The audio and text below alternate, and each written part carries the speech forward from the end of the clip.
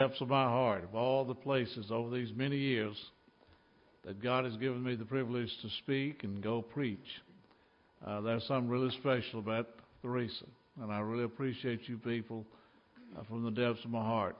And I do commend you for paying off that debt. My goodness, when a church is debt-free, it really relieves a lot of pressure with the pastor and everybody else. And I really commend you for that. That's a really great thing that you've allowed God to accomplish through you. I'm going to just share a few thoughts these times together and pray God will use it. I was sitting there this morning thinking about when God first called me to preach. I was a young GI in Korea, and that's where I got saved. That's where the Lord became real to me. I'd heard about Him all my life. I just didn't know Him. And when I came back to the States, I didn't have a clue where you started. I didn't even know another preacher, and I didn't know how do you get into this.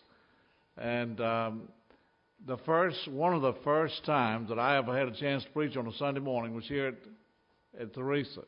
Johnny Wesley was the pastor, and he invited me to preach. And I had worked up. I had 8 sermons.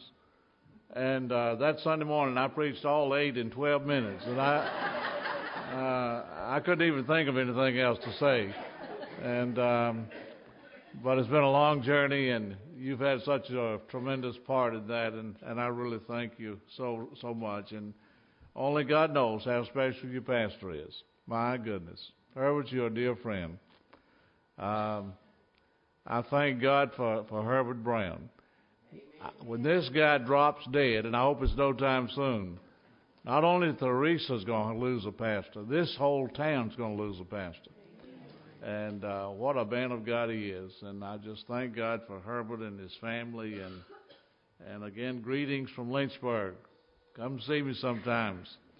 Come one at a time. And we'll have a good time together. Let's pray before we read the Word of God. Father, we ask you now to do what I simply can't. I pray you'll bind all satanic, demonic, and psychic power. May the Spirit of God use your word to speak to our heart. We pray in Jesus' name. Amen. If you have a copy of the Scriptures, please turn with me to 2 Kings chapter 2. 2 Kings chapter 2. Beginning at verse 1, and it came to pass when the Lord would take up Elijah into heaven by a whirlwind, that Elijah went with Elisha from Gilgal. And Elijah said unto Elisha, Tarry here, I pray you, for the Lord has sent me to Bethel. And Elisha said unto him, As the Lord lives, and as your soul lives, I will not leave you. So they went down to Bethel. And the sons of the prophets that were at Bethel came forth to Elisha and said unto him, Know you not that the Lord will take away your master from your head today? And he said, Yes, I know it. Hold you your peace. And Elijah said unto him, Elisha, tarry here, I pray you, for the Lord has sent me to Jericho. And he said, As the Lord lives, and as your soul lives, I will not leave you. So they came to Jericho. And the sons of the prophets that were at Jericho came to Elisha and said unto him, Know you not that the Lord will take away your master from your head today? And he answered, Yes, I know it. Hold your peace. And Elijah said unto him, Tarry, I pray you here, for the Lord has sent me to Jordan. And he said, As the Lord lives, and as your soul lives, I will not leave you. And they too went on. And 50 men of the sons of the prophets went and stood to view afar off, and they too stood by Jordan. And Elijah took his mantle and wrapped it together, and smote the waters, and they were divided here and there, so that they too went over on dry ground. And it came to pass, when they were gone over, that Elijah said unto Elisha, Ask what I shall do for you before I be taken away from you. And Elisha said, I pray you, let a double portion of your spirit be upon me. And he said, You have asked a hard thing. Nevertheless, if you see me when I am taken from you, it shall be so unto you. But if not, it shall not be so. And it came to pass, as they still went on and talked, that behold, there appeared a chariot of fire and horses of fire, and parted them both asunder, and Elijah went up by a whirlwind into heaven.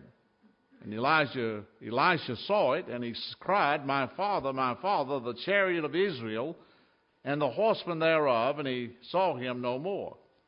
He took hold of his own clothes and rent them in two pieces, and he took up also the mantle of Elijah that fell from him, and went back and stood by the bank of Jordan.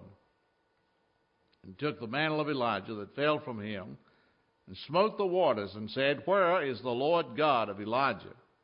And when he had also smitten the waters, they parted here and there, and Elisha went over. No turning back.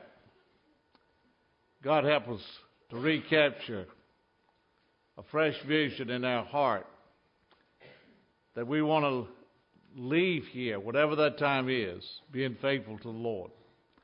I pray God will help me to cross the finish line running, to just be faithful to Him and seek to do His will.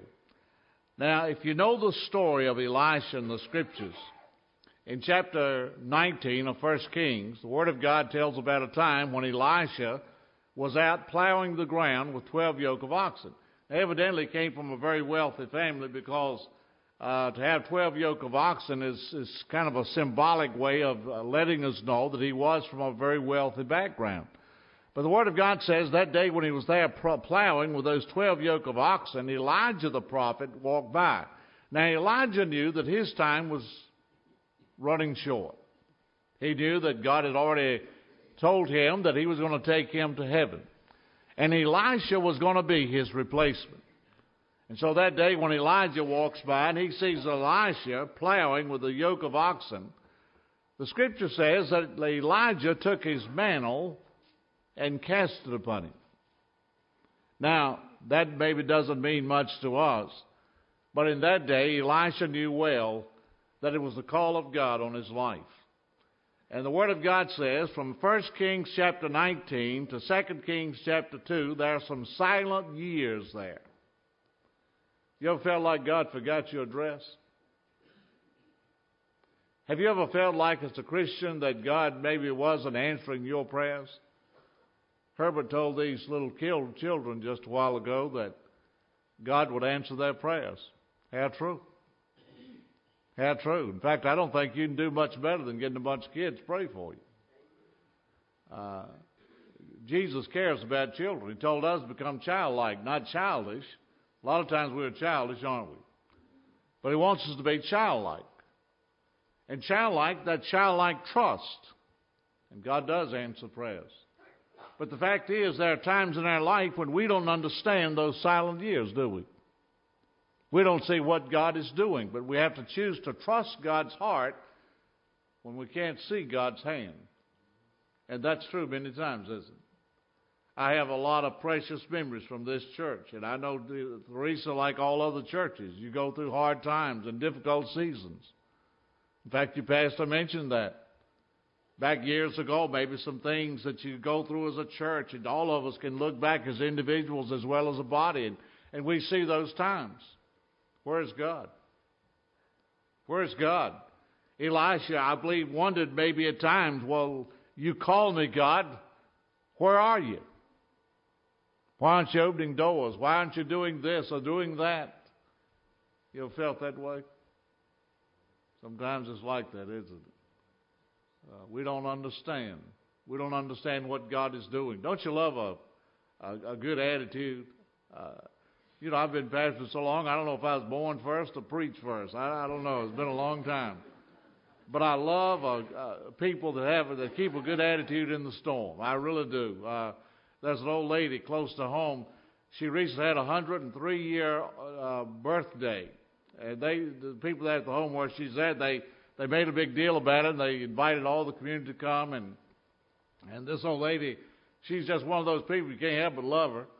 And one of the local reporters heard about the party, and he decided to go by, and he was just going to wish her happy birthday and maybe do a quick interview. And he went into the home that day, and all the people was gathered around, and he was talking with her and asking about her family and her background and her life of 103 years. And then he asked her a question. I won't ever forget her answer. He asked her, he said, "Do you have any kids?" And she said, "Not yet." And I love that. Brother, 103 years old, she's still in the game. That's good. God help us to have a good attitude in the midst of it, whatever time we're going through in our life. If God leaves breath in us, brother, He's got something He wants to use us for. And God help us to keep trusting Him. And Elisha went through those times. And yet there came a day, the Scripture says, when after he had been called of God, there was a cost. The Bible says in that Scripture, in fact, you can read it in 1 Kings 19, the Word of God says that as soon as Elijah threw his mantle upon him, he realized this is the call of God. The Word of God says that he killed the oxen and burned the plow. You know why? He was done farming. Nothing wrong with farming. That's what God wants you to do. I believe that with all my heart. I believe it's just as holy and righteous to sell food, sell clothes, as it is to preach sermons. Is that what God wants you to do? And Elisha had grown being a farmer and plowing the ground. He made his living as a farmer, but God called him to do his work. And the Bible says he was willing to pay the price, and he killed the oxen and burned the plow, and he had a new purpose in life to do what God wanted him to do. And he was committed. The Scripture says he stuck to it. He didn't give up. He didn't quit. He didn't throw in the towel. He stuck with it. God help us to do the same. I'll never forget a story back from 1973. Brigadier General Dick Abel, he was given a command to go back to Vietnam. Now, you remember that? Those who can remember the winding down of the war, and the Vietnam War was coming to an end and had come to an end. And Brigadier General Dick Abel was sent back to Vietnam to escort home Colonel Jeff O'Leary. And some of you maybe have read the story or heard his testimony. It's a tremendous testimony. And when General Abel went over there, he had a chance to look at it was about like a human cage where Jeff O'Leary, Colonel O'Leary, had spent 8 years of his life. Can you imagine 8 years in a cage? 8 years being treated like an animal. 8 years in a bug-infested, hot place, starving him to death. And for 8 years he survived. When they were on the airplane coming home after General Abel had looked over the circumstances that he had existed in for those 8 years, he asked Colonel O'Leary, he said, "Jeff, how in the world did you survive that? How did you make it, man?" He said, "I don't understand how anybody, me just looking at where you live, I don't understand how anybody could survive that." This is what Colonel O'Leary told him. He said, "General, you might not believe this." He said, "But I'm going to tell you the truth." He said, "If it hadn't been for Jesus, I'd be dead." And he said that one day they were taking those guys that were in that particular POW camp, and they were taking them to another camp. They were always changing them, trying to move them from place to place so people couldn't find out where they were, or the GI could set them free. And they were always taking them somewhere else. And yet he said that one day when he was being taken from one cage to another cage, they were going up a mountainside, and he was so tired and about starved to death, he didn't have the strength, he felt like, to take another step. And Colonel O'Leary said that, he said, "General," he said, "this actually happened." He said, "As I was walking up the side of that mountain, I looked up and I saw a vision of Jesus." He said, "And Jesus spoke to me and said, 'Jeff, you're going to make it. Just like I walked up the side of a mountain with a cross on my back and I made it, you're going to make it.'" And Jeff O'Leary said he knew right then, one day I will die, but it's not going to be in Vietnam. And he said that he did survive, and Jesus met his needs. Why? Because he had committed his life to it. And Elisha had committed his life to follow the Lord and was willing to pay the price, the commitment that God wanted him to make. And there are some of you who have been on the trail a long time. I know. I've seen you. And you've been an influence in my life. You've encouraged me so many times. But some of you have grown weary. Some of you are here this morning and you've grown weary with the journey. And God understands. The Bible says in Psalm 103, He remembers that we are but dust. Thank God that's in the Scriptures. But I want you to notice 4 things from this passage that I pray God will just engrave in your mind as you go your way today. Number 1 is determination. Did you notice 3 times here in this passage in 2 Kings chapter 2, Elijah sounded like he was trying to get rid of Elijah. You ever felt like God's trying to get rid of you? Don't you quit following me, boy. Elijah told him 3 times, I'm going from here to there, here to there, here to there. You go away and leave me alone. And each time Elisha said, I will not leave you. He was willing to pay the price. What was going on? God was testing his determination. He was trying to find out if he was willing to pay the price. And there are many times when you as a child of God, you hurt, don't you? I know. We do hurt. 3 years ago, I had open heart surgery. I had a quadruple bypass. And I'll be honest with you, I visited a lot of heart patients in the hospital, and it never dawned on me what they were going through. I've never been so weak in my life. When I got home after heart surgery, for me to get up and walk to the back room was like climbing Mount Everest. I just thought, I'll never make this. And I wondered during those times, what is God doing? What is He up to here? I didn't know. But God has a reason, doesn't He? He has a reason when He allows us to be tested. And the Scripture says He will test us. God doesn't tempt us, but He tests us. And often the devil takes a test and turns it into a temptation to try to get us discouraged and weary, where we throw in the towel and turn our back on God. And that's the worst decision you'll ever make. Elisha was determined. He said, I'm not going to leave you. I'm asking you today, Teresa. I want you to make up your mind today. Whatever time God gives you, whatever time you have left to live your life, that by the grace of God, I'm not turning back, I'm not quitting. I'm going to run the race. Paul said, I have finished the course. And God help us to finish. When Jesus Christ was on the cross, the Scripture says He made the statement, it is finished. He didn't say, I'm finished. Thank God for that. He said, it's finished. And God wants us to finish the course. God give each of you the determination you need today. You might be going through different trials. It could be many things. It could be your health. It could be family problems. It might be problems with the kids. It could be a lot of things. Maybe it's financial problems. You're going through different trials in your life. Let it be known. Recapture in your mind the fact is, He said, I will never leave you nor forsake you. I will not turn my back on you.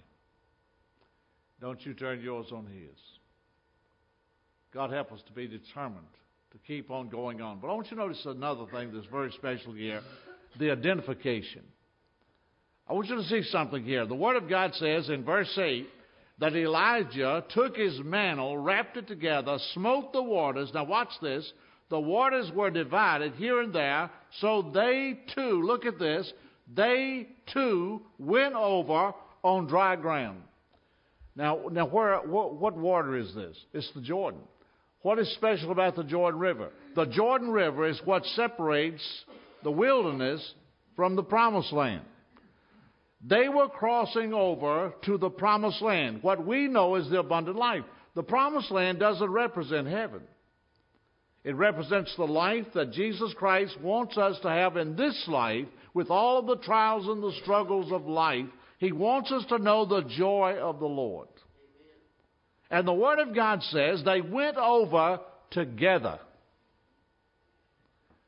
Romans chapter 6, verse 3 and 4, and I'm not going to read it because of time. But the Word of God says that when we come to Jesus Christ, now watch this, when we come to Jesus Christ, God looks at us as if we have already died in Jesus. In other words, when He died on the cross and took our judgment upon Himself, the judgment that you and I deserve. But when He died in our place, and I come to the place where I trust Him, I came to that place as a young GI. I saw my need. I'd heard about Jesus all my life. It's kind of like I know about George Washington, but I never knew the old boy. The same thing was about Jesus. I'd heard about him all my life. And yet, he became my Lord. He got my attention through some terrible circumstances, and I listened to him and I called out to him. And that's when he came into my life. Now watch this. He comes into me, but the Bible says also that when we come to Christ and we're saved, we are baptized by the Spirit of God into the body of Christ. So therefore, when holy God looks upon a Christian, he sees someone that has already paid the penalty of sin, which is death. The wages of sin is death. And Jesus took that death on the cross. He died as my substitute. I wasn't qualified to die for my sins. I deserved to die. And he's the only sinless one. Isn't that good? Amen. To know that he loved us so much, he was willing to die a death that we couldn't die to pay for our sins that we could have life. And the Bible says they went over together. The Scripture says in Romans 8, verse 2, the Spirit of life in Christ Jesus hath made me free from the law of sin and death. Thank God for that. You see, God wants to do something in us and through us that we can't do ourselves in the images of the flesh. Amen. We can't do it. It's an impossibility. And yet, when we identify with Him, just suppose somebody went out today. God, pray to God this doesn't happen, but just say somebody went out today. They robbed a store or robbed a bank, shot 2 or 3 people. Now they're running from the law. The police is after them. The guy is going down the road trying to get away from the law. All of a sudden he has a heart attack and dies. The car runs over to the side into the field. The police go to the car. What do they do with the dead body? Well, take him to jail. No. Why? Because the ultimate price has been paid. He's dead. Take him to the cemetery. You see, when we die in Jesus, there is no judgment for our sins. That'll put a shout in you, folk. You need to remember what He did for you. That's the identification in Christ. And then notice the Bible says, after they were on the promised land, they're in the promised land. This represents victory. Elijah asks Elisha, what do you want me to do? Now look what he says. He says, a double portion of your spirit be upon me. Why did he ask for a double portion? Because the Word of God says that when we come to Jesus Christ, we are baptized by the Spirit of God into the body of Christ, and also the Spirit of God comes in us to live. The Scripture says in Romans that if I have not the Spirit of God, I am none of His. So if you're a child of God, the Spirit of the Holy God lives inside of you. But why did he say a double portion? Paul makes it very clear in 1 Corinthians 2 and 3 that there are basically 2 kinds of Christians. There's a carnal Christian, and in the description that he gives in the Bible, you can't hardly tell the difference between a carnal Christian and a lost person. And then there's a Spirit-filled Christian. The Word of God says in Ephesians chapter 5, be ye filled with the Holy Spirit of God. The tense of that verb is in the perfect tense. It means be ye continually filled. It's not a one-time thing. It's something that we need to do daily in our life, praying that God will fill us. How do you get filled with the Spirit? You can't fill a bucket that's already full. We have to be willing to empty ourselves and allow the Spirit of God to come in us. Now watch this, people. Stay with me. Why are so many Baptists afraid of being filled with the Spirit? You know why? Because the devil has used it to create an image in the minds of many people that if you become a Spirit-filled Christian, he's going to make you act like an idiot. That's a lie. There is nothing in the Scriptures in Galatians chapter 5 that talks about the fullness of God's Holy Spirit and the fruit of the Spirit. It talks about things such as love, joy, peace, goodness, self-control, meekness, these things. What is he talking about? He's talking about the life of Jesus being produced in us and released through us. It's not talking in some kind of a mumbo-jumbo. It's not acting like an idiot. It's allowing the life of Jesus to be reproduced through us. I don't know of anything that the churches of today need more than learning to love one another again. Having a burden to reach lost people with the gospel of Christ. And I'm asking you, Teresa, this morning, have you lost your joy? Have you lost your burden? Have you lost your willingness to let God use you? So many of you. I could go touch people here this morning, touch your shoulder.